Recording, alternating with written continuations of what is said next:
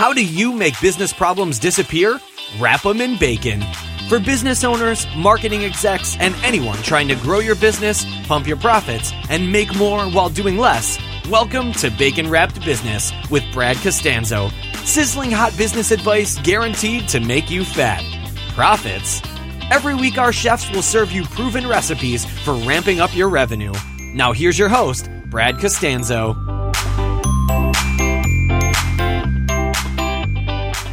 Hey there, this is Brad Costanzo, and welcome back to the show. And I got to tell you, I woke up this morning really excited to jump on the phone with my guest today. And I could give you a long-winded introduction about how happy I am that you choose to spend your time listening to my show. But instead, I kind of want to get into the introduction here, if it's all right with you.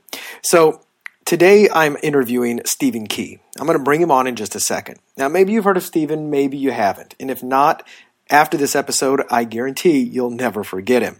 Look, if you've been listening to my show for any length of time, or you know anything about me, then you'll hear me talk a lot about the power of licensing when it comes to business.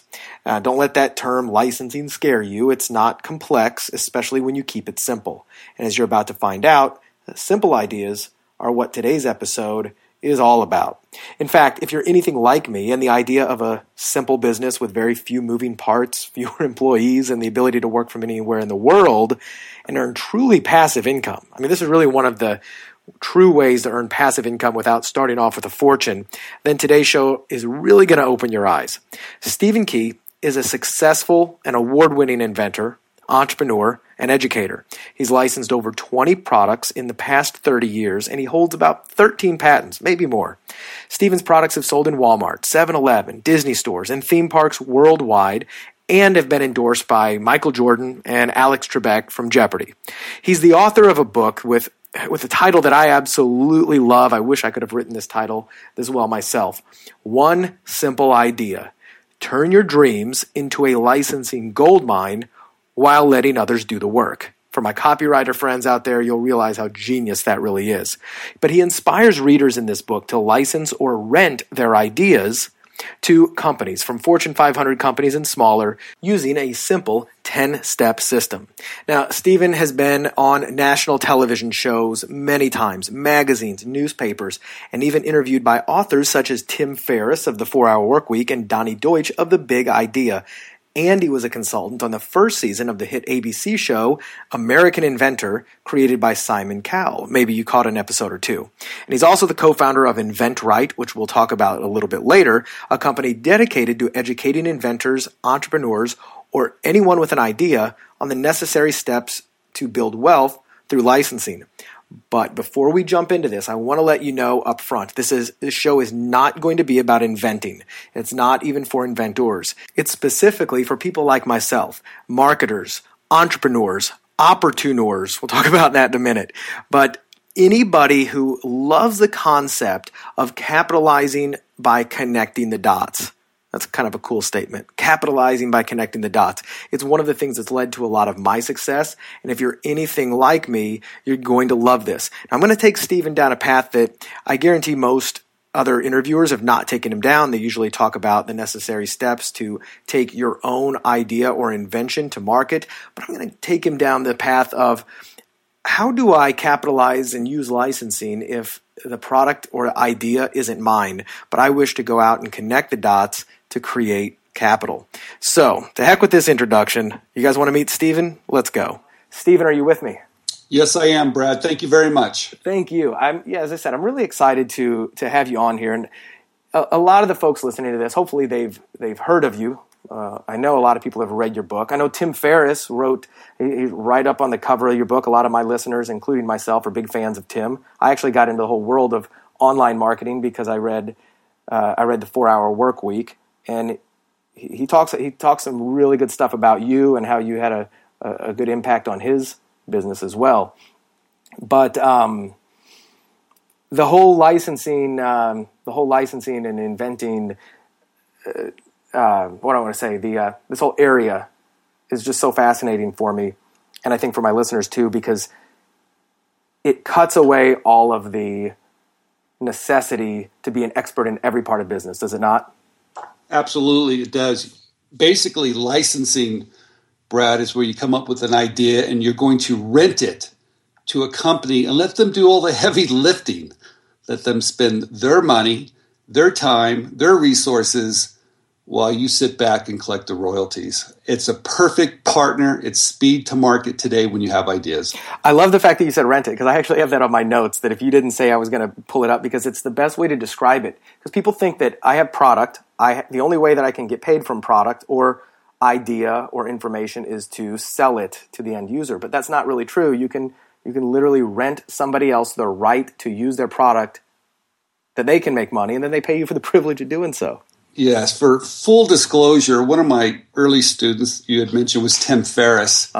And probably the most persistent pest I've ever met. That's great. And he coined the phrase licensing is like renting an idea. And I loved that he did that because he just kind of simplified it. And it should be simplified because it's not complicated whatsoever.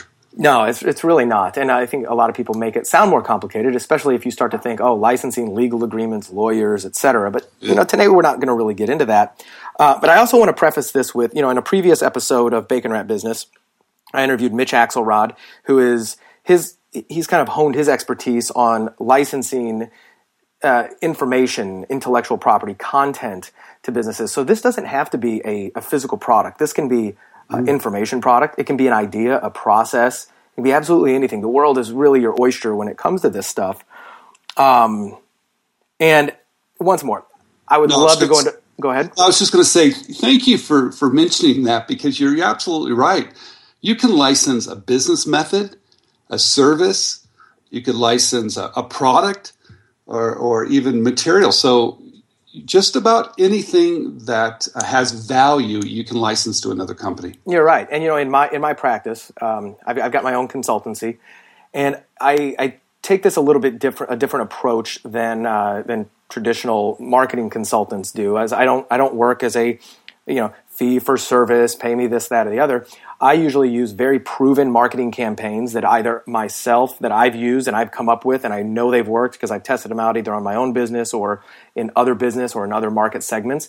And in essence, what I'm doing is I'm licensing the right to use these marketing campaigns in my client's business. So I am being paid a guaranteed amount, plus I actually put a performance bonus in there.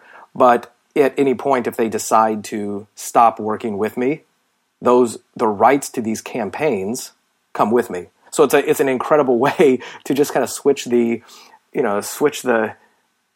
phrasing and the approach to a service-based business into creating a real nice income stream that, hey, even if you use this proven campaign over and over for years and years, you still have to pay me for the right to use it. Beautiful.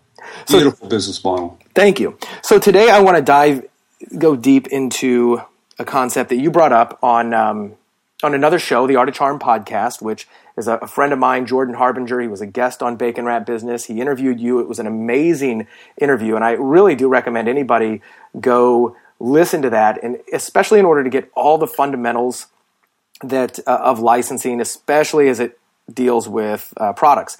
At the very end of that interview, and I was re-listening to it today, you talked about what you believe is really the future or an amazing opportunity, which is being the connector, representing different people who either have different ideas or who need different ideas, whether it's artists and people who have design or really anybody else.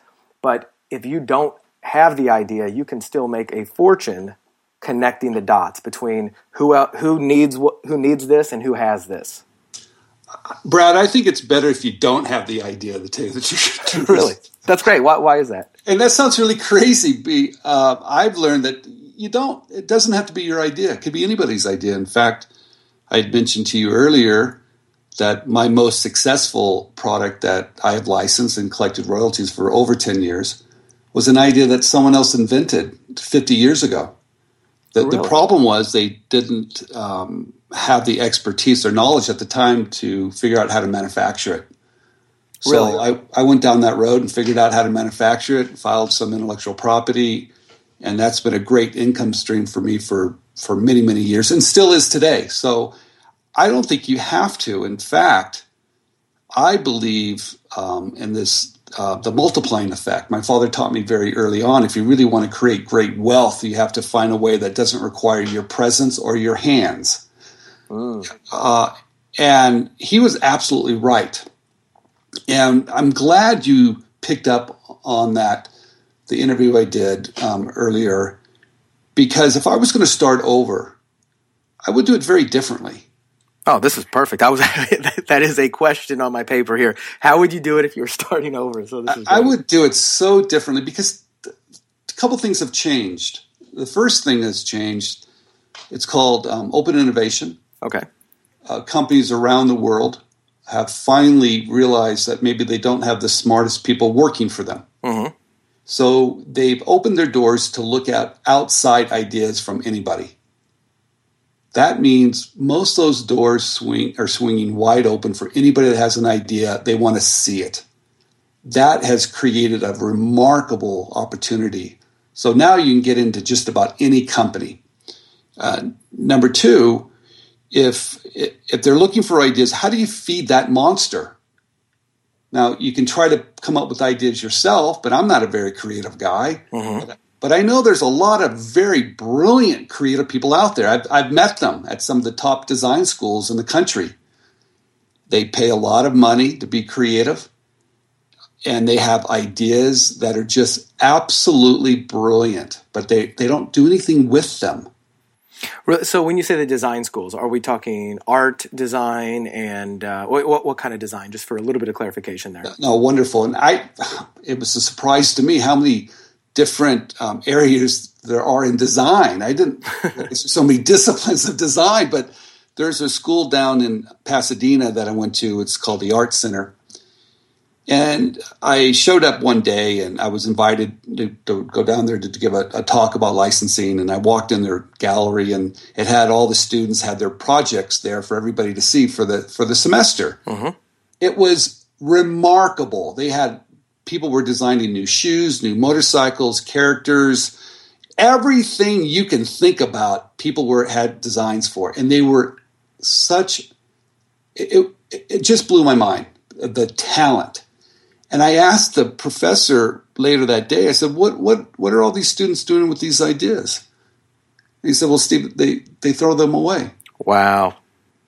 And I was like, well, are you teaching licensing? And he was like, well, no, that's why you're here. I thought, well, this is crazy. I said, well, what are the options that they have now? I said, well, two, either get a job working for somebody else or start their own business. Right. And one thing we probably all know about a lot of really creative, artistic folk is that that's very right brain, and starting a business is very left brain. And a lot of the most artistic people in the world are not the best suited, entrepreneurs, business people, managers. So and they realize that about themselves. And I'm generalizing here, but and that probably shuts them down from ever thinking that there is a market for their creative work. You're absolutely right. Most creative people want to stay creative. Mm-hmm. So what it kept on dawning to me. I said, why? If I was going to start over, I would build a network of these highly skilled professional product developers. And I would build a network with those guys. I would contact all those companies that are looking for ideas, build relationships with those guys and said, look, I'm going to keep feeding you ideas from the top talent of the country.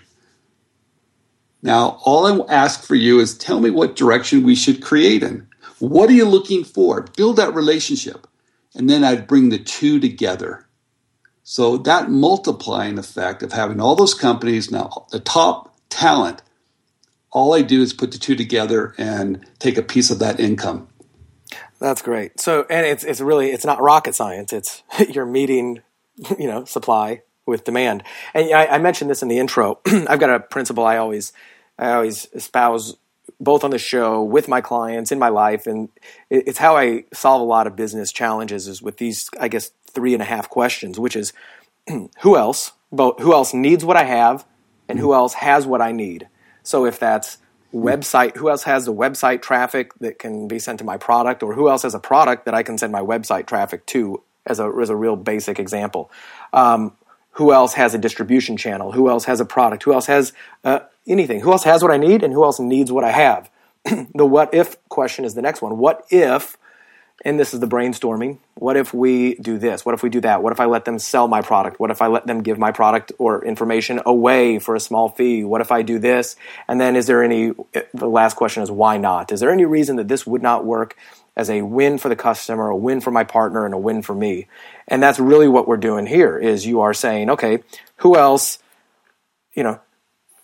needs what these designers have? Well, there's a lot of businesses out there. And who else has what they need? Well, these designers and artists and everybody else. So let's say somebody is like, dude, I am sold. I'm scrapping everything. This is the direction I'm going. Would you start to approach the companies first, or would you start to build those relationships with the designers first? Now, granted, nothing stops you from doing both simultaneously, but if you were to approach it, what steps would you take first? You could do either one, Brad. It doesn't matter. Okay. Those companies are going to want to work with you, and I'll tell you the reason why. You're providing a service that's absolutely free. That's true. So they're not going to say no. No, you're a scout. It's you're in essence you're a talent scout for them, but you're an IP scout. Yes, you are. So they're not going to say no. I think the trick is I would build those relationships and be able to leverage those relationships with my designers, saying, these companies are looking for ideas. Now, those designers are going to get pretty excited about it because now they have a door in. They don't have to deal with them. They don't have to worry about contracts. You can handle all that. All they need to worry about is, hey, this is pretty exciting. Do I have the next idea for P&G or General Electric? Who knows who, right? So they're going to be extremely motivated. If you go to the designers and set that up first, and then you go back to these companies and say, look, I got the top talent in the country, they're going to be excited about that too. Right. It's absolutely free. So it's going to be hand in hand. And if I was going to start, I'd build a website and I would put those nice big logos of all those companies looking for ideas that I established relationships with. That's great. And you would be flooded with people that are creative that want you to represent them. So this is something I'm surprised more people haven't caught on about this. So it's this perfect situation that's happening at the moment.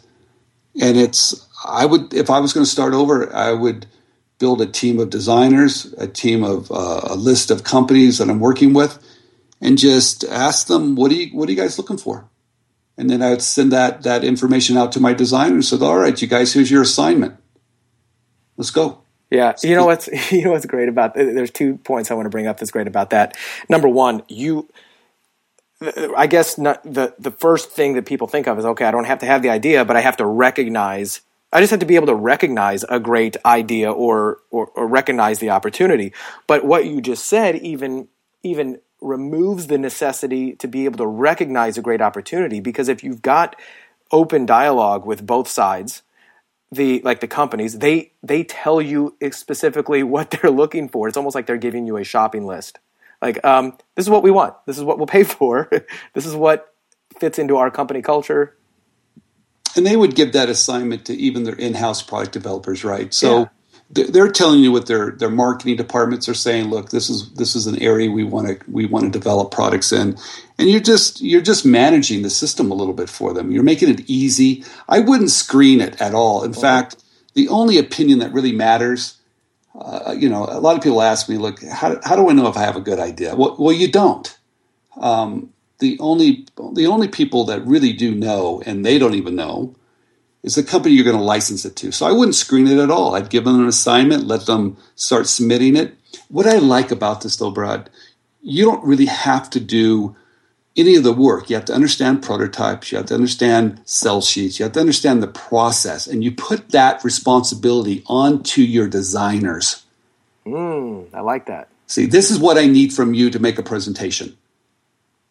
That's beautiful. Yeah, and that's really simple. It's a one-page sell sheet. Show me the benefits, maybe a little video, maybe a prototype, maybe file a provisional patent application, which you can do for $65. You give them all the tools of what you need to make a presentation. So you put all the work on them, and then you start feeding these companies with those ideas.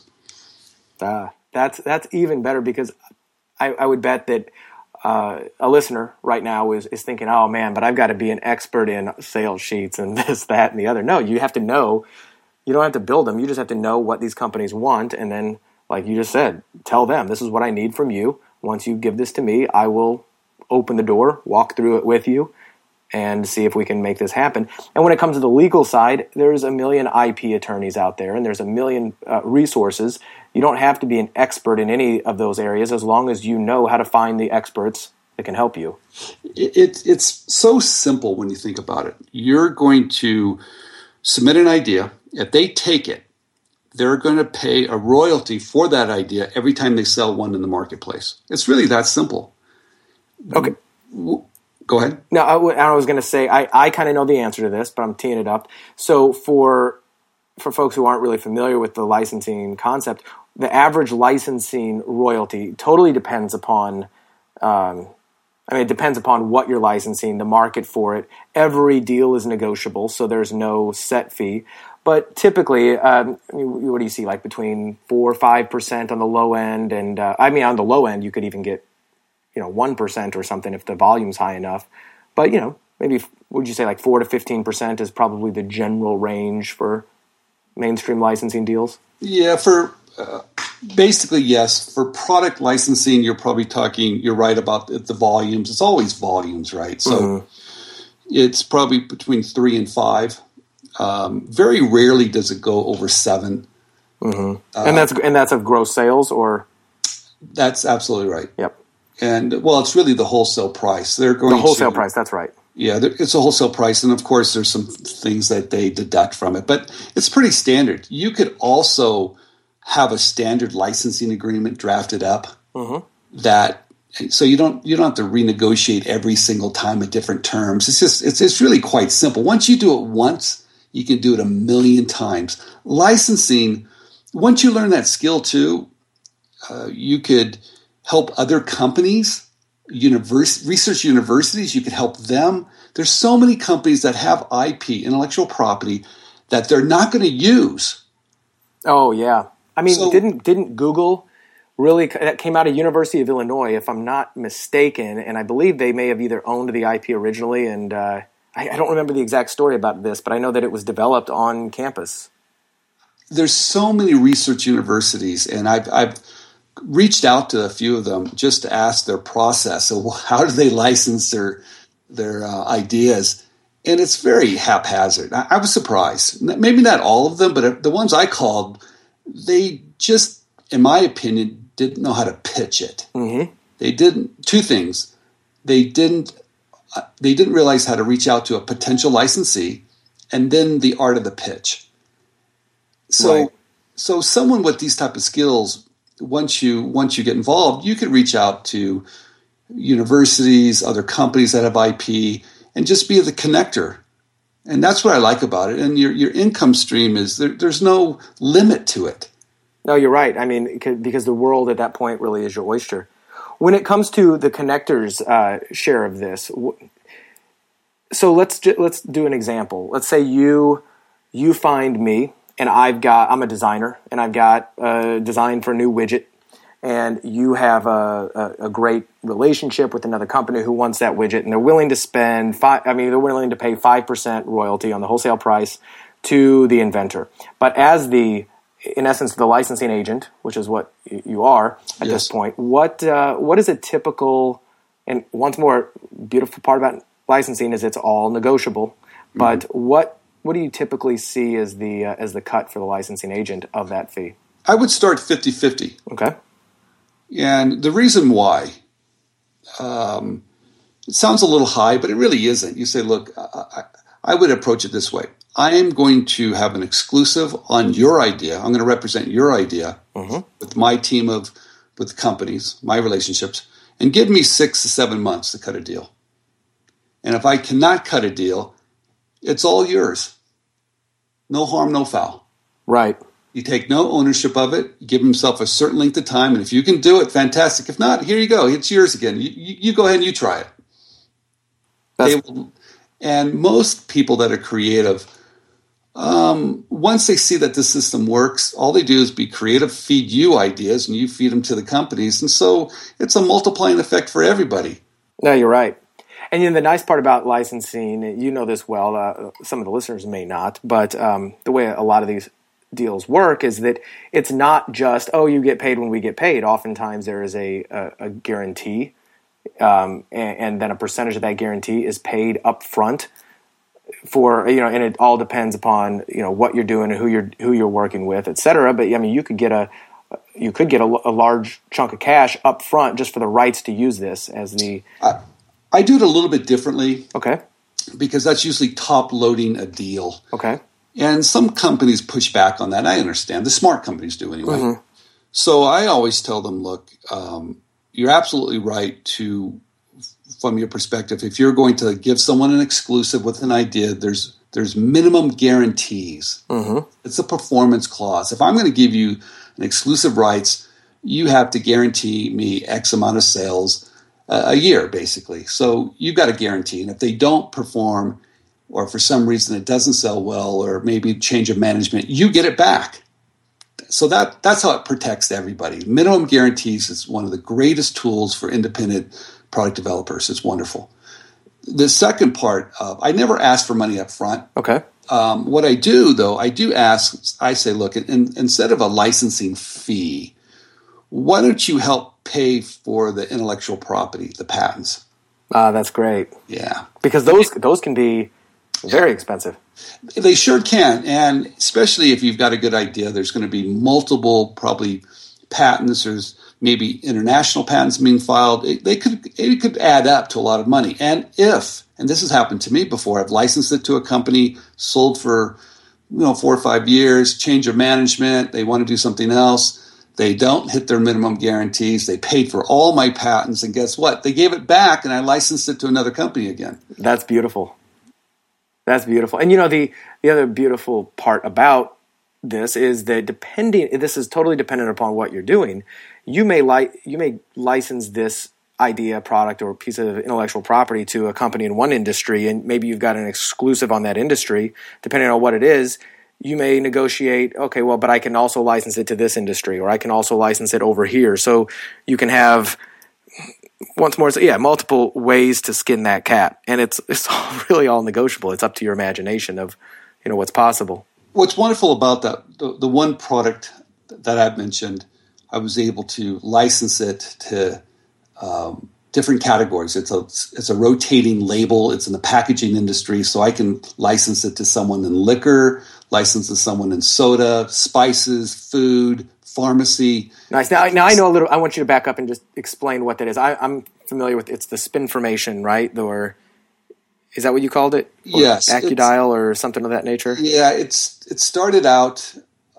It's really simple. It's just 2 labels on a container, and the base label has information, and the top label has a window that when you spin the top label, it reveals more information on the base label. It's 2 labels in one, basically. Mm-hmm. It's a very clever way of just delivering more information for maybe multiple languages, drug facts, warnings, games, coupons, things like that. To give you an example, people are always like, well, the label industry. Well, it's consumables. One of the top companies, of course, in the country, Coca-Cola, they do 1 billion Cokes a day. So not all of them are that large. I had licensed it to a company, Rexall Sundown, when I first started. And they did, that was a small company. And they had it on 2 production lines. Their total production lines were 13, but they had it on 2. And they did 50 million labels for me a year. That was $250,000 just for one account. Wow. And the nice part, you didn't have to do any of the business. That you had the idea, you built the relationship, you signed the agreement, you cashed the checks. Absolutely. Yeah, that's really what's so exciting about this. Well, better yet, it wasn't even my idea. Yeah. It was somebody else's. Is this the one you said that you had found the idea elsewhere and somebody else had not capitalized and monetized it, and you? I'll tell you, I thought finally I had this great idea. I'm not that creative, and my attorneys they kind of questioned it because they knew I wasn't that talented. But they did some research and they realized, hey, Steve, maybe you were the first one. Well, I found out a little bit later, no, someone else had invented it, and everybody told me to kind of do something else. But when I read the patent, there was no method of manufacturing, and better yet, no one had ever produced it on the market.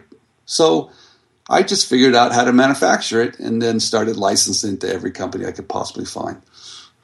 That's great. Now, how hard was it to get in the door and find companies in order to license it?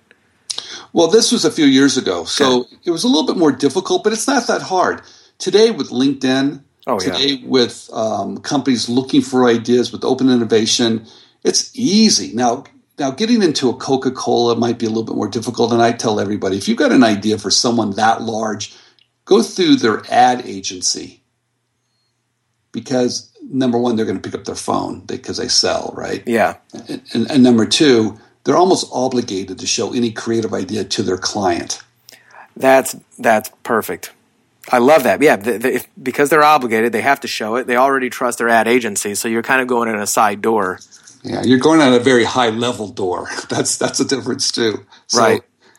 And then approaching them. Do you typically, like if you were approaching an ad agency or the company, and I'm also setting you up. I do know that you teach people how to do all this stuff, and so if you're sitting here listening, oh man, you're not giving enough information. I don't know how to do it. We're going to give you resources from Stephen to go out and learn how to do this, step by step, or even help, Stephen and his team hold your hand. But in general, do you send a mail? Do you do a cold call? Do you try to get an introduction? What have you found is kind of the best way for John Q. Public?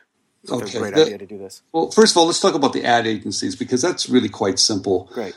I'm always a little bit. I do a little kind of quiet. I would call up an ad agency and maybe speak to some low-level account executive and just say, "Look, I'm a product developer and I've got a packaging innovation that maybe just one of your clients might be interested in."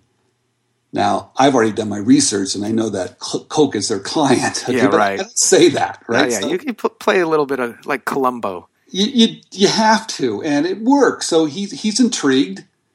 So you send him over to a website. You send him a sell sheet. He looks at it, and they're like, "Wow, this is kind of interesting." And then I'll send a sample, and they'll see that. And before you know it, they get all excited about it, and then they start opening the door. So I do it very. Not under the. I just keep a very low profile, right? Sure. I don't try to oversell it. I think people like to be surprised, kind of. So if you're going to call now, let's say you want to call directly to a company, that's really simple. I would pick up the phone and of course I'm going to reach the operator, and that's your best friend. Don't forget it, everybody. Treat her well, or him or her. Yeah, because they're going to help you. And if you're very polite, that's one thing I learned from my mentor early on is that be polite to everyone going up because you're going to probably meet them coming back down sometime. That's true. Okay, so you get in with the gatekeeper. You say, "Hi, I'm a product developer." Never say you're an inventor. Right, yeah. Inventor, because it's like, oh gosh, some guy in his garage has got some crazy idea. It's true. Oh yeah. It really works well if you're going after a PR piece, being an inventor. They love that. At a dinner party, yes, but never to a company. You're a product developer. They have product developers. They know what they are. And I just say, "Hey, hi, my name is Stephen Key. I'm with Stephen Key Design. I'm a product developer, and I would like to start submitting ideas to your company." Now, they don't know what to do with that. That's a good point. And I know that. So there's a couple departments I know I don't want to start with. One of them is legal. So if they mention something about going to the legal department, you say, that's not really the right place. Mm-hmm. So you guide them to someone in the marketing department. If you have a new hammer, you might say, "Gee, I have an idea for a small tool such as a hammer. Can I speak to the project manager in small tools?" And they'll connect me. Mm-hmm. But those people are a little hard to get to as well. So you can always ask for someone in sales because guess what? They always pick up their phone, right? That's a good point. Yeah, and if a salesperson likes it, he just doesn't care where an idea comes from. He just wants to sell. So you show him an idea, and he might be that person that's going to champion your idea. He might see it and go, this is fantastic. I sell this to all my customers. He might run in there and show it to. Who knows who he's going to show it to, and he could get it in there for you as well. I love it. Now, if you are, this is now just a small twist in the languaging when you're introducing yourself. If you're acting as an agent on somebody else's behalf, do you introduce yourself as an agent, or do you introduce yourself as the product developer? You just might say, look, I represent product developers, and we'd like to start working with your company, submitting ideas. Yeah, easy. So it's really quite simple. And most people are not going to be prepared for that call. And I know that. So I know who I need to get to. But also, some companies are. Today, you could go online. They've got things to fill out, which is kind of a black hole, but you need to kind of, you need to still make those calls. LinkedIn, if you have a name, that's even faster. If you can drop a name, you can get there so much quicker.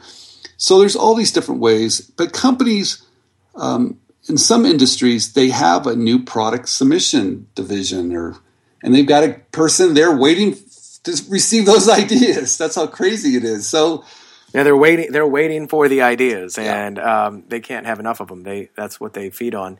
Okay, so now I would imagine the typical response is, but there's so many companies out there. Where do I start? It's almost like going to the Cheesecake Factory and looking at their menu and going, this is an 80-page menu. I don't even know where to begin. No, that's actually a wonderful question. What I do, I would go down to a store that you think this particular product would sell well in. Okay. And let's say, I want this to be in Walmart. So I go down to Walmart and I find the aisle that this particular product would be on. And then I draw this big circle, big target, and I call all those companies that are in that spot. So, for instance, let's say I have a hammer innovation. I go down to Home Depot and I find all the hammers. I look at them all there and I write down all their names. Those are the companies I target. Now, but realize this. The large companies don't really need the help, right? I mean, they have a terrible attitude and they've got the business, so they're a little bit tougher, right? They only really bend when you're biting into their business a little bit. Right. The small guy's too small, basically. You find that mid-level guy. I call everybody, by the way. Mm-hmm. But I just know that I'm going to find that mid-sized company that wants to be number one. They want to be hungry. They're willing to take a risk. Those guys, you love them. Oh yeah, find number 2 and number 3 because they're striving to get up to number 1. Absolutely. That's great, and it's really I guess that simple. You don't have to just open up the I don't know, not Yellow Pages, but you don't just have to start dialing every company. Go find out, who do you represent? What kind of ideas do you have? Who else is already selling ideas similar to that? And then call them up, because the one thing they're capitalizing on that. You could also today it's a little easier too. You could do a Google product search and become an expert in a micro category. Okay. Because you could go there and say, look, I want to look up, barbecue spatulas. And I could see every barbecue spatula that's ever made. And then I could dig a little deeper and they'll have the spec and they'll have the manufacturer, they'll have all that stuff. It's all there. Mm-hmm. So, within a couple hours, you can be an expert in a field. That's what's really amazing about today, the researchability. And I love that because today it's all about speed, right? And that's why licensing is so exciting to me is today it's really not it's not about starting a company and building your way to the top. To me, it's about finding that partner that has everything in place, making that connection, and then it's speed to market. Yeah. And that's your best protection ever. Oh, yeah. I mean, money loves speed.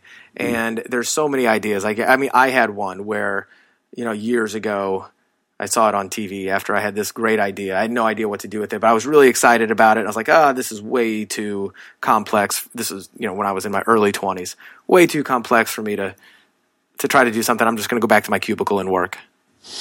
And that's such a depressing thought when you realize that, hey, guess what? There are other ways to capitalize on this. People need these ideas. 5% of a big number. If somebody's selling, $10 million, $100 million worth of something, that's an extreme, but 5%, you can get really rich off, 5% numbers. We have one student of ours that came up with this great organization tool, and it's one of the top sellers in the Apple stores. Oh, wow.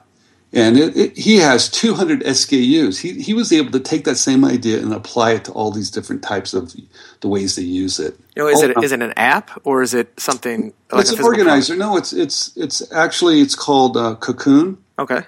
And it's one of those designers again, right? He has a background in industrial design. He went to the art center too, and he came up with this little way of organizing things for your purse or your backpack or your suitcase, you name it.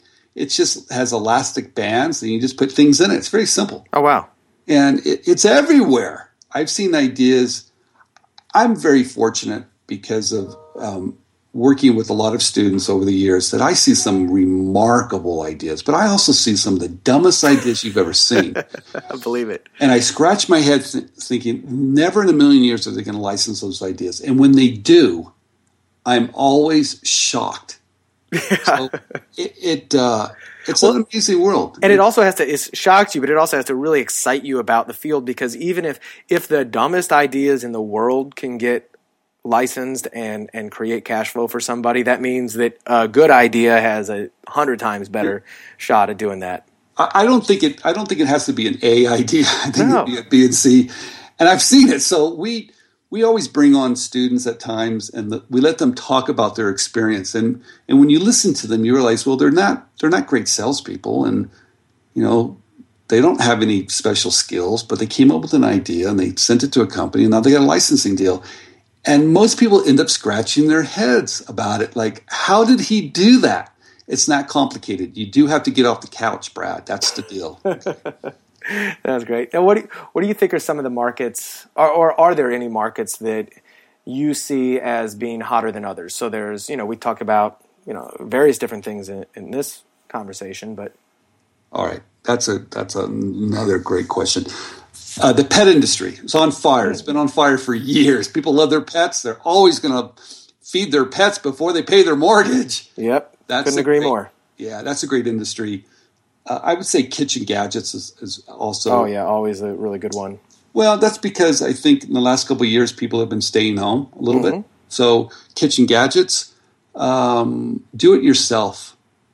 Same thing with the economy. People are doing more themselves. That's really popular. Hardware, of course. Novelty gift, that was an industry I was in for years. That's kind of a goofy industry. But they're, because it's seasonal, it's a huge demand. If you're creative and like stupid, fun, dumb ideas, they will love you to death. That's a great industry to be in as well. Toy industry is a little competitive.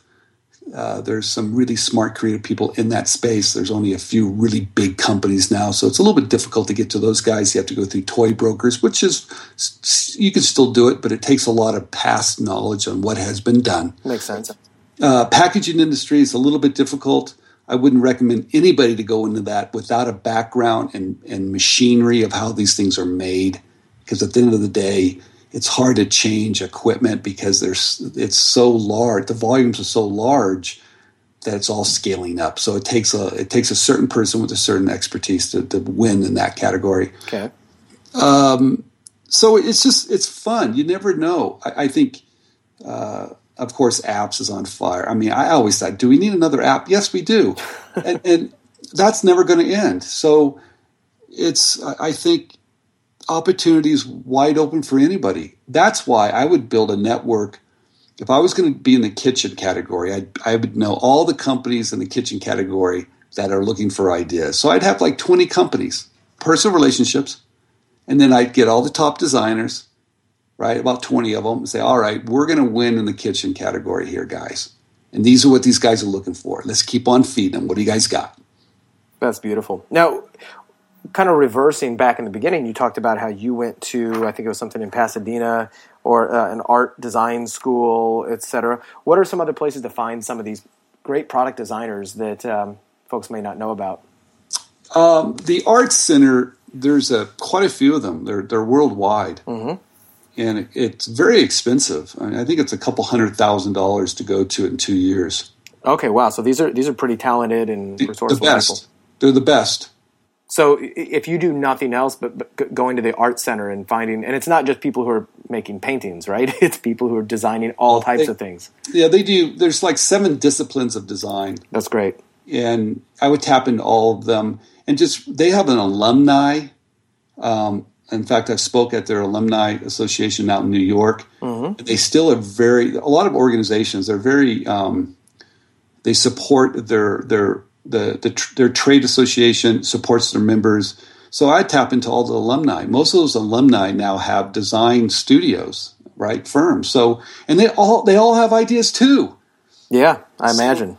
And those guys are sick and tired of designing products for other people and not collecting royalties. That's why I tap into all those guys. So you tap in, you start off and it's easy enough to start off the beginning relationship. And then how do you offer to get the relationships with the designers? Do you come in and try to meet with, whether it's a class or, what's kind of the step right there? Yeah, I would probably, I'd probably meet with the professor first and teachers and say, look, I'm looking for some of your top talent here to show them an opportunity and build a relationship with that first. And that person might be able to feed you every year, new talent coming up, right? Yeah. So I would do that. I'd also go back to some of the design firms and maybe start with some of the smaller ones first, build a relationship with the owner and say, hey, do you guys have any ideas laying around? Do you like me to push uphill for you? Of course they're going to say yes. Yeah. And then build a relationship with those guys too. You might realize you might need 2 or 3 of these design guys behind you to really make a difference. These guys are fast. The thing I like about when it's at this level, their prototypes look beautiful. Oh, I imagine. Yeah, they're gorgeous. And they've been taught to not so much invent, but to innovate. And that's a very big distinction because you don't have to invent something new. That's very hard to bring to market. But if you innovate, make an improvement on a product that already exists, and that's what they do. Yeah, that's where the real money is because you don't have to convince somebody that there is a market for this. You just built a better mousetrap. You got it. And those guys they're trained to do that through observation. Yeah. Yeah, and that's I love this because it really is like that's not one of my strengths. So I remember when I read One Simple Idea, and I thought about this for a while. I'm like, I really consider myself a creative guy, but when it comes down to thinking about how to improve this, whatever, I'm looking at a dog collar sitting in front of me. Like, how do I improve this dog collar? I don't know. And I go off to thinking about something else. But somebody does, and somebody's probably improved that dog collar. He just doesn't have a market for it. He doesn't know what to do. Yeah, my background, I started I went to college to study economics, hated every minute of it, and became an artist. I loved working with my hands, but I wasn't that creative. I loved it, but I could tell there's people that were really, really good at this. But where my strength was, I found a creative way to get into companies, a creative way to build those relationships, a creative way to bring it to market. And that's where I think my skills came with. But my ideas were never that great. But I ended up licensing tons of stuff and making a very good living. But I'm an amateur at best. Oh, yeah, and the fact that you've had so much success being an amateur at best, it's really encouraging to anybody out there. One of the two of the things that kind of just sprung to my mind, just with licensing, different opportunities. Well, first of all, this isn't even an opportunity. It's just kind of for folks having a hard time really wrapping their mind around this. One of the oldest industries ever, publishing, is nothing more than a licensing agreement. You're licensing content from an author and you're paying them. A really good publishing deal, 10 to 15% royalty on your book on a really big mainstream publisher. But they're paying you for the right. They're renting your information because they have they have the distribution, they have the people, they have the ins with everybody else. Versus in the past, if you were to self-publish, you're kind of sitting there going, now what do I do? Now, granted, the whole publishing world has been turned on its head from self-publishing. I've published eight bestsellers myself of other people's things. And Stephen, one of the things that I did just in licensing information. I call this a reverse ghostwriting deal, but I had an idea for a book, and I wrote the book, and I wrote it in the author's kind of their voice, because I knew, okay, this was a great catchy title, and I have an idea for what it should be. So I wrote it, I had it edited, and I had it improved, and then I licensed the author's name. Wow. And I leveraged their distribution channel. So as opposed to the author going, or an expert going, I'm going to hire somebody to ghostwrite a book for me, and I'll just pay them a fee, or I'll pay them 10% of whatever I make. I was like, no, screw that. I have the content. I just need somebody else's name on this. And what they got is they got a best-selling book because they promoted it to their big following. And I own 80% of the I own the copyright on it, okay. And I pay them 20% royalty. They did nothing, but they get the benefit of a best-selling book. That is absolutely fantastic. Thanks. You know what that is? That's creating for the marketplace. Yeah.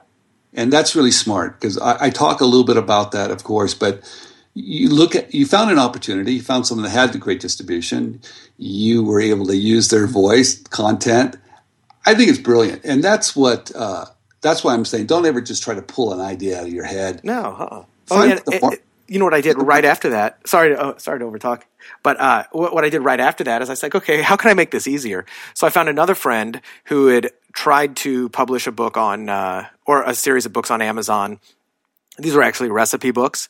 And he was a nobody, absolutely nobody. And he realized that, okay, this is harder than it looks. You can get the book published, but getting readers to buy it is a different thing. I have another friend who has a very large following in the health and wellness space. And I said to him, how would you like to have a best-selling book and not do anything except for let your list know about it? He's like, well, what do you mean? I was like, well, I'll be right back. And I called my other friend who had these recipes. I go, hey, man, can I how'd you like these to get an income stream with nothing else? He said, sure. I said, I just need the master rights to all your recipes that you created. And I changed them up a little bit, did a little bit of editing, wrote an introduction based upon the person who owned the big health blog. And now it's the health blog. And I don't really want to give all this out just because, whatever, but like the names, although you could find it. But there's the health blog, ultimate recipe collection. They didn't do anything. They put their name on it. They put their authorship on it. They didn't write anything. I handled absolutely everything. All they did was tell their list about it, that guys, go get our book. And it got up to a best-selling recipe book for like 2 or 3 days on Amazon. It was amazing. And then the guy who had all the recipes written, he's making, I can't even remember what the royalty rate was, but let's just say, okay, I'll pay you 15% of everything we sell, and I'll pay the other people who had the blog 15%, and I kept 70%. Well, that ties in perfectly. Now I know why you're so fascinated about being the middleman. Now you know how my brain works. Well, you've done the same thing, but in a different field. See, yeah. You understand it, and that's just putting the pieces together. That's looking from a different perspective and how to put the pieces together. Yeah, absolutely. And you know why? Because I'm lazy. I really am. I don't like product creation. I don't like thinking about all the other ways. I'm always looking for shortcuts, but more so leverage points. And I think that's really what everybody should do, is look for where are the leverage points in your business. What are you trying to accomplish? I used to say when people ask me, this is a really tough question, Steve, what do you do? Yeah. And truly, I'm an opportunist. I am the same thing. I say I'm an opportuneur. Oh, that's great. So this was another thing I love talking about, because it really opened my eyes, and it's something that in the mainstream world of licensing, it's done all the time, but I was really just getting introduced to this world and drinking from the fire hose. So about a year ago, I went to the Licensing Expo in Las Vegas. And have you ever been to that? Yes. Okay. And it's crazy. Like I was a fish out of water. You're dealing with some of the biggest brands in the world there. And I was just talking to everybody, finding out, just asking questions. And I loved it. Highly recommend anybody go. And I think it's free to go to. I think the tickets are free, but there's 20,000 people there. And I stopped by, the most memorable experience is I stopped by Wiley Press. I think it's Wiley. Maybe is Wiley on Dummies Books? I think so. Anyway, I stopped by the Dummies Books stand, and we were just talking, and everybody's familiar with, Dummies Guide to, doing whatever. Dummies Guide to Podcasting. But what I didn't know is that they license out the Dummies brand for physical products. And he gave me a bunch of different examples. And I was like, well, give me one example. And the one he gave me was, he said, well, there was a company, and it was a very small company. They decided they wanted to license the Dummies brand and build a GPS, kind of like a Garmin or TomTom navigation system for dummies. And it was really called GPS Navigation for Dummies. And so they went to China or Taiwan or wherever, and they had one of these, made, and you can get them made really cheap. And they just customized the software enough to where when you first logged on, it had the little Dummies head on it, and it was kind of the yellow and black theme around it, but it was really simple. It didn't have all the bells and whistles. It was just really simple. And the guy who represented Dummies went on to explain, he goes, so they licensed our name. Now what that brings, number one, is people know the Dummies brand as opposed to, Acme GPS. You're competing with Garmin and TomTom. So now you have a name brand behind it. But he said more importantly, they don't sell Garmin and TomTom at CVS and Walgreens and a lot of other places, but they sell Dummies products. So we picked up the phone and we introduced, the person who now represents our Dummies GPS to our channel partner over at Walgreens and CVS and whomever, and even Home Shopping Network and stuff. Now they're opening doors because they licensed our brand. Well, what's amazing about that story? That's called licensing in. Yeah. And the terms are always the same. I became a Disney licensee. Oh, really? A couple years ago, I had started a small company. That's the reason why I wrote that second book, the One Simple Idea for Startups. Mm-hmm. I was in the guitar pick business. Now, why would anybody be in the guitar pick business? But I realized that we created these guitar picks that were lifestyle. Some of them were in the shape of Mickey Mouse. We had ones with a lenticular lens that had 13 frames of a Disney movie. We did all this kind of crazy stuff that musicians liked, but that wasn't our audience. Our audience was just everyday people. Mm-hmm. So we ended up selling more guitar picks than the largest guitar pick manufacturer in the world. In fact, he made them for us. You got to be kidding me. No, and he was so astounded until I told him, I said, look, you've got great guitar picks, but you're only selling them to great guitarists. I'm selling them to everybody else. Yeah, I mean, I can just imagine if, I started playing guitar when I think I was in 6th grade or something like this, maybe even younger. And, at the time, if you would have given me a novelty pick, I don't know if, Mickey Mouse, whatever it was, Batman pick, all that other kind of stuff, I could see how that's. We sold them at Walmart. We sold them at 7-Eleven. People ask me, why would 7-Eleven carry a guitar pick? There must be a lot of musicians that go there. I laughed so hard. But the point is, after we had developed our line of guitar picks, we started with the Skull because skulls were very popular, our skull-shaped guitar pick.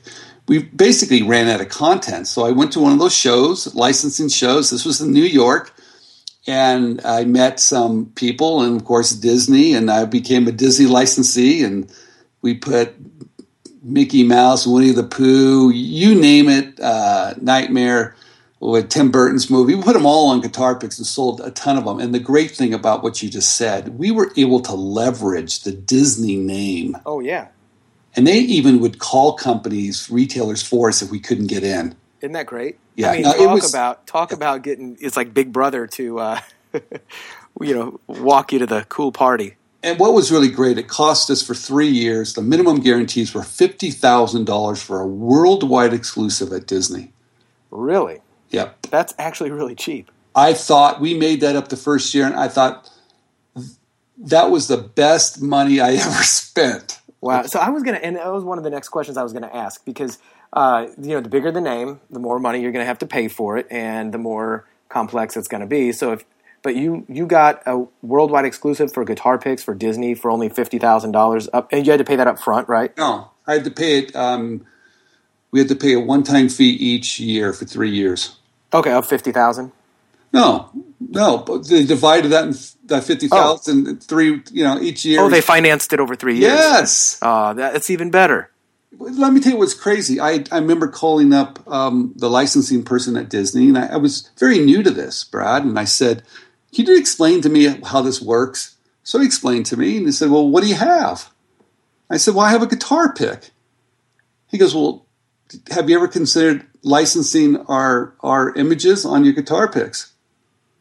I said, well, no. He goes, well, we don't have anybody that's currently doing that. So how would you like to be a licensee? I was like, you've got to be kidding me. So Disney, they gave you the idea. Yes. That's beautiful. That brings me right back to the licensing expo when I was walking around the booths, and there were several booths. I remember one for Elmer's Glue. I remember for, the one that had the represented Edgar Rice Burroughs, who has all the Tarzan stuff. So they had these booths with displays of all different types of products.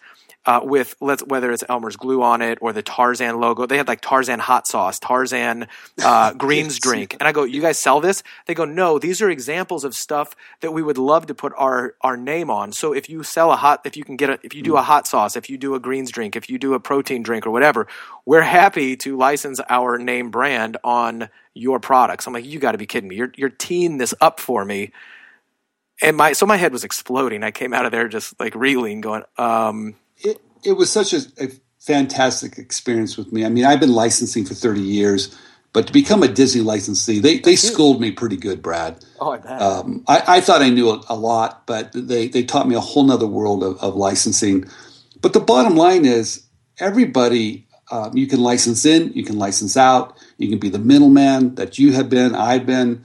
There's all this fun stuff. So people need to if you don't know what licensing is, investigate it, look it up, because I think it's fascinating business model. No, don't look it up. That's, go to buy Amazon. My book. Exactly. Buy one simple idea. Thank you. And you've also got, let's plug Stephen Key a little bit. So you've got, your website is inventright.com. Is that correct? Yes. Cool. So it's RIGHT. So what kind of stuff what kind of services, products, coaching, anything do you do there? How do you help people who are man, I am sold on this? Well, I'm glad you asked. I started about 12 years ago. I met Andrew Krauss. He was running the largest inventors organization in the country. And we kind of met. It was by accident. And he realized that I was very good at licensing ideas. And he said, Steve, most people have no idea what this is. And we decided to start a company 12 years ago called InventRight.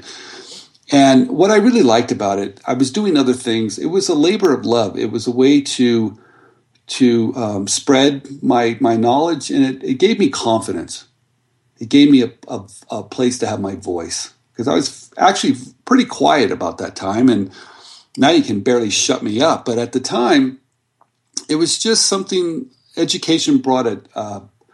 It made me feel good to give back. And this little company's been around for 12 years now. We have students all around the world. It's a year-long program where basically we hold your hand. And that sounds terrible, but that's exactly what we do. We help you from the very start, from how to develop a sell sheet, how to identify if you've got an idea that's marketable, to how to reach out to companies, to signing the deal. We've got 6 deals on the table now that I help my students cut those deals with those companies. And I tell them, look, we have a team. It's a very small company. It's very personalized. It will never be scalable. But we're going to win every time. We have more experience than anybody in the industry. I love this business. I have a loyal group of people that I call them my students. They're not customers. They're my students. Yeah. And I have students all around the world. It's a good company. It's a company that's been around for a long time. We're not going anywhere. But it's strictly education. We don't ask for any part of the business. That's rare. And that compares to, I guarantee a lot of people have seen those daytime commercials for, hey, inventors. What's your opinion on those? I say this knowing it, but go ahead. Well, someone asked me that question the other day, and I have a tendency to just kind of say, look, if something sounds too good to be true, it usually is, okay? And always kick the tires on anybody you're going to work with, and just do some research and investigate yourself. Those guys, they do things a little bit differently. We empower people. We're not the middleman on these things. We need you to go out there and cut your own deals and cut the middleman out. That's what we do. Right. So we have a very different approach. It's strictly education. We're not an invention submission company. That's what they are. They have certain guidelines they have to abide by. So we do things completely different. So let me let's do some clarification then, because I'm not real familiar with those companies, except that I've heard people just losing a lot of money and not getting anything out of it in the past. But so how does that differ from what kind of you were saying to set yourself up as a company, like an agent, where, look, I've got relationships with big companies and I've got relationships with designers, et cetera. So how does that differ? You don't charge any money. Doing? You don't charge any money. Good point. So these guys are charging money up front, basically, in order to submit your idea, right? Yes. All right.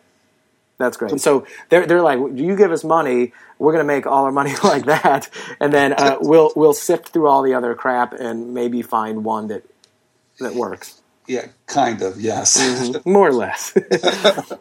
Well, and that that's a good clarification, and it really does make a lot of sense. I'm on your website right now, and everybody should be going to inventright.com. And I just clicked on the coaching tab, and I was taking a look at what you've got, and it really is amazing. I mean, you say, personal coaching for a year, product evaluation, contract negotiations, how to write your own provisional patent application, which, by the way, if folks don't know, a provisional patent allows you to get the protection of a patent for, I think it's a full year, right? And instead of paying thousands up to 10,000 or more or whatever on a patent, what's a provisional patent cost these days?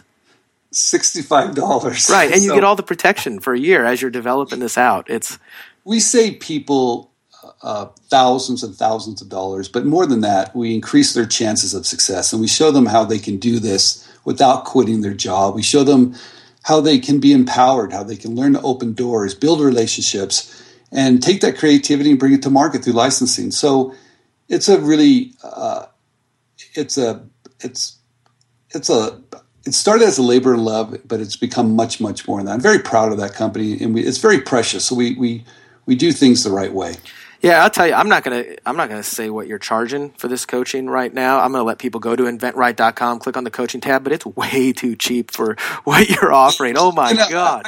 I'm embarrassed sometimes, and people ask us, Steve, how can you do it for that price? Since we've been doing it for so long, we have a process. It's kind of a self-serve where we direct you to the information. I teach a class every Thursday along with my partner, Andrew Krause. And we have more content about licensing than probably any place in the world since we've been doing it for so long. So people can find the information, they can listen to it, they can learn from it, and then we evaluate it for them. We set up meetings, we go through it to make sure they're always on the right track. And that's what we do. So it's a lot of hand holding, but we make it so we put the work back on our students. Simple as that, because that's the only way you really learn. You learn by doing. No, that's great. So do you have, are there any other success stories of some of your students that you care to share that you're just really, really proud of? There's interesting stories. I'm proud of everyone that takes. Yeah. And I love every idea. In fact, I look at it this way. You're trying to find a home for your idea. That makes sense. Okay. And some of them are going to make a lot of money and some are going to make a little bit of money. We have every idea. We have ideas from, how to. One of our students was a 18-year-old that came up with a beer bong belt for parties. To someone that has a little screw on a guitar that is licensed it and sold it to every major guitar manufacturer in the world. To products that you will see from major companies. It's all over the board. In fact, I would suggest if anybody's really interested to hear my student's story, you can go to one of the pages and you can let them tell their story, and we bring them on to class, and they actually share with the audience how did they do it. And I think instead of me talking about how to do it, I love my students to talk about it. That's great. Yeah, on that same page, your coaching page, I see personal coaching success stories, a whole bunch of little pictures of folks who've done amazing things. And so if I clicked on those, each one of these is going to give me a little bit of a case study. Yeah, we bring them on and we just basically say, tell us what you did. So see, now you're going to waste my entire day because I'm just going to go through every single one of these. Now I'm not going to be productive because that's so interesting to me, because there really is nothing more interesting to me than hearing all these great ideas like, oh my God, I never would have, I can't believe that somebody did this with that. And because it just empowers you to realize that, man, if you have an idea, there's so many ways to capitalize on it beyond the ordinary. Yeah, one thing I want to mention, when McGraw-Hill had contacted me and to write a book, they had found that a fairly large audience. And I remember calling Tim Ferriss and said, Tim, why should I write a book? And so we talked about that. And he said, Steve, if you're going to write a book, write it like it's your last. It was the best advice. And we put our entire course, right, into a $14 book. Yeah. Everybody told me no. They said, why would you give away your tips and your secrets? Why would you give away strategies? And I said, this is important information. Everybody has it, needs to have it. And we've had a lot of people license ideas just from the Yellow Book. Really? Oh, tons. And what's even great, I tell everybody, if you want more than that, then sign up for my course. Be a student. But if not, just buy the book. It works. Right. And what's great about that is you can buy the book. It can open your mind. And as I said, I read it 2 or 3 times because I remember it was one of the first pieces that I read about licensing. I was like, okay, I know of it. I've heard a little bit about it. I think I really started to get into, you familiar with Jay Abraham or not? Yeah, so yes. He talks a lot about licensing, strategic alliances, et cetera, et cetera. And then I just kind of started to go down the rabbit hole. I found your book. What was great about it is it really opened my mind to some of the possibilities. And then I went back maybe 6 months later and read it again. And I got new things after I read it. And now having done several licensing deals, on my own and in different ways, I get something new every time I kind of go back to it and whatnot. It is an amazing resource with so many. I gave it all away. In fact, when McGraw-Hill said, look, we'd like for you to write another book, I said, there isn't anything else I could say. Yeah. And I really think that the entire the past 6-7 years or so for myself have really been focused more than anything on information marketing. That's kind of where I made my bones as an entrepreneur and whatnot, is understanding how to sell and market information, primarily online, whether it's on Amazon or my own sites. And one of the big changes that I've seen is that information is being somewhat commoditized, and it's not as easy to just charge outrageous amounts of money for access to a how-to product. It's still being done, but it's harder. And there's so many books that have so much great information. But where I think the real premium is coming in is in the hand-holding, the coaching, the book will tell you what to do. The information product will tell you what to do. But if you're really serious and you want to do this, there's nothing more valuable and a better ROI than coaching or mentoring and apprenticing with somebody who's done it before, who knows how to walk you through the landmines that are invariably going to pop up. And if you're really serious about it, that's where I think you did it right. Look, I've got the book.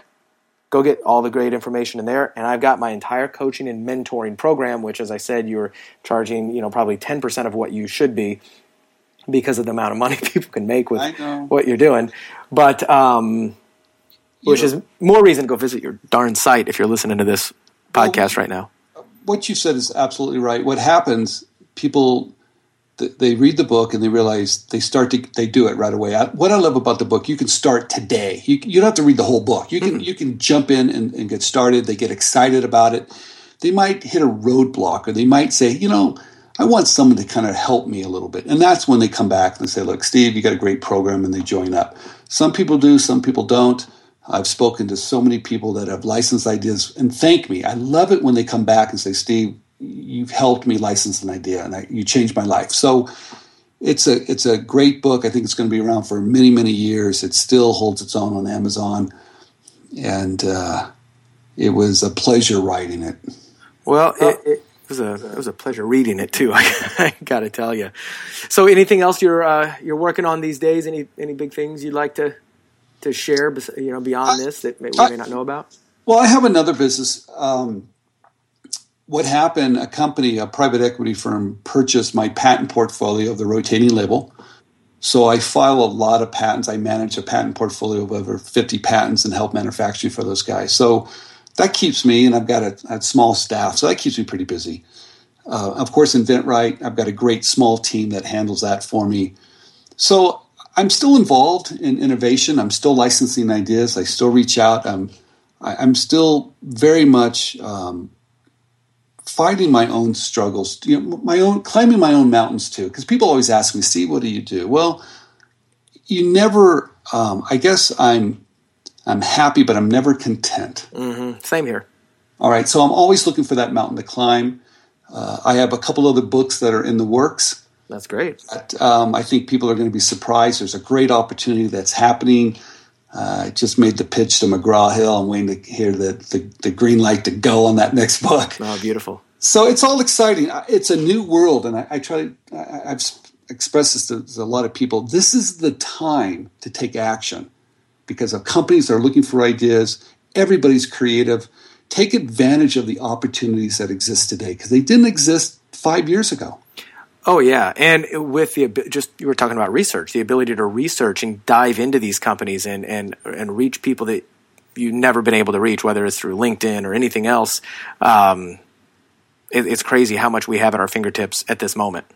It's a game changer for all of us. So this is the time. And I don't think you have to quit your job. I think you just need to research. You need to find good people to help you. And take that chance. Get your hands a little sweaty. I think it's great, right? You're live. Absolutely. Well, if this has been informative, eye-opening, enlightening to you, my faithful listeners, I want you to do a couple things. I want you to buy either of Stephen's books. I think right now you've got 2 on Amazon that I see, One Simple Idea and then One Simple Idea for Startups and Entrepreneurs. Grab them. Go through them. I tell you what, no matter what business you are in, if you understand the principles of licensing, of renting intellectual property, of how IP really kind of works and how simple it is, and you realize that now after this conversation that you heard us having, I think of licensing as a Swiss Army tool in your business tool chest, because even if you're in the business of selling products to consumers right now, you've got an established business. There are opportunities for you to license your products, ideas, processes, methods, etc., to other people who need those, creating a cash flow for you. Or if you want to better serve your own people, get another product to sell without going through R&D, because there's millions of people out there. You can license other people's intellectual property to help your business, whether that's information, physical, it doesn't really matter. You can be the connector, which is much more of what draws me to it, of how can I connect ideas. I am highly ADD, and this licensing fulfills my attention deficit because it allows me to work with all different types of new ideas and hop around from opportunity to opportunity. And Stephen, you said that you're an opportunist, just like myself, or opportuneur. Think about it like that. There's nothing wrong with being a little ADD in this business. Some of the most brilliant people are, and this is a way to capitalize on that. I know that's what's been working for myself. But grab the book, go to inventright.com, see what Stephen's got. It may or may not be right for you at the moment, but you need to know that the resources are there when it is. And as long as Stephen and your partner, is it Andrew? Andrew are doing this, there's no reason that you can't capitalize on your idea. There's no reason that you can't take it to the next level. And I want to add real quick. Please do. Because this is really important. You really don't have to have any intellectual property. Most of my ideas and most of my students never had any ownership. And that surprises a lot of people. Yeah. Because there's a gray area there. You never really own anything. Now, maybe copyrights, that's a little bit different. That's a great tool, a very affordable tool that you've taken advantage of. But most of these ideas go in and out of the market so fast that companies really don't care if you have a patent or not. Right. And that's the area of that gray area that allows any of us. And you don't have to worry about that as much as people think you do, because I don't think you really own anything. But I just cannot thank you enough for this interview, because you really brought out the essence of licensing.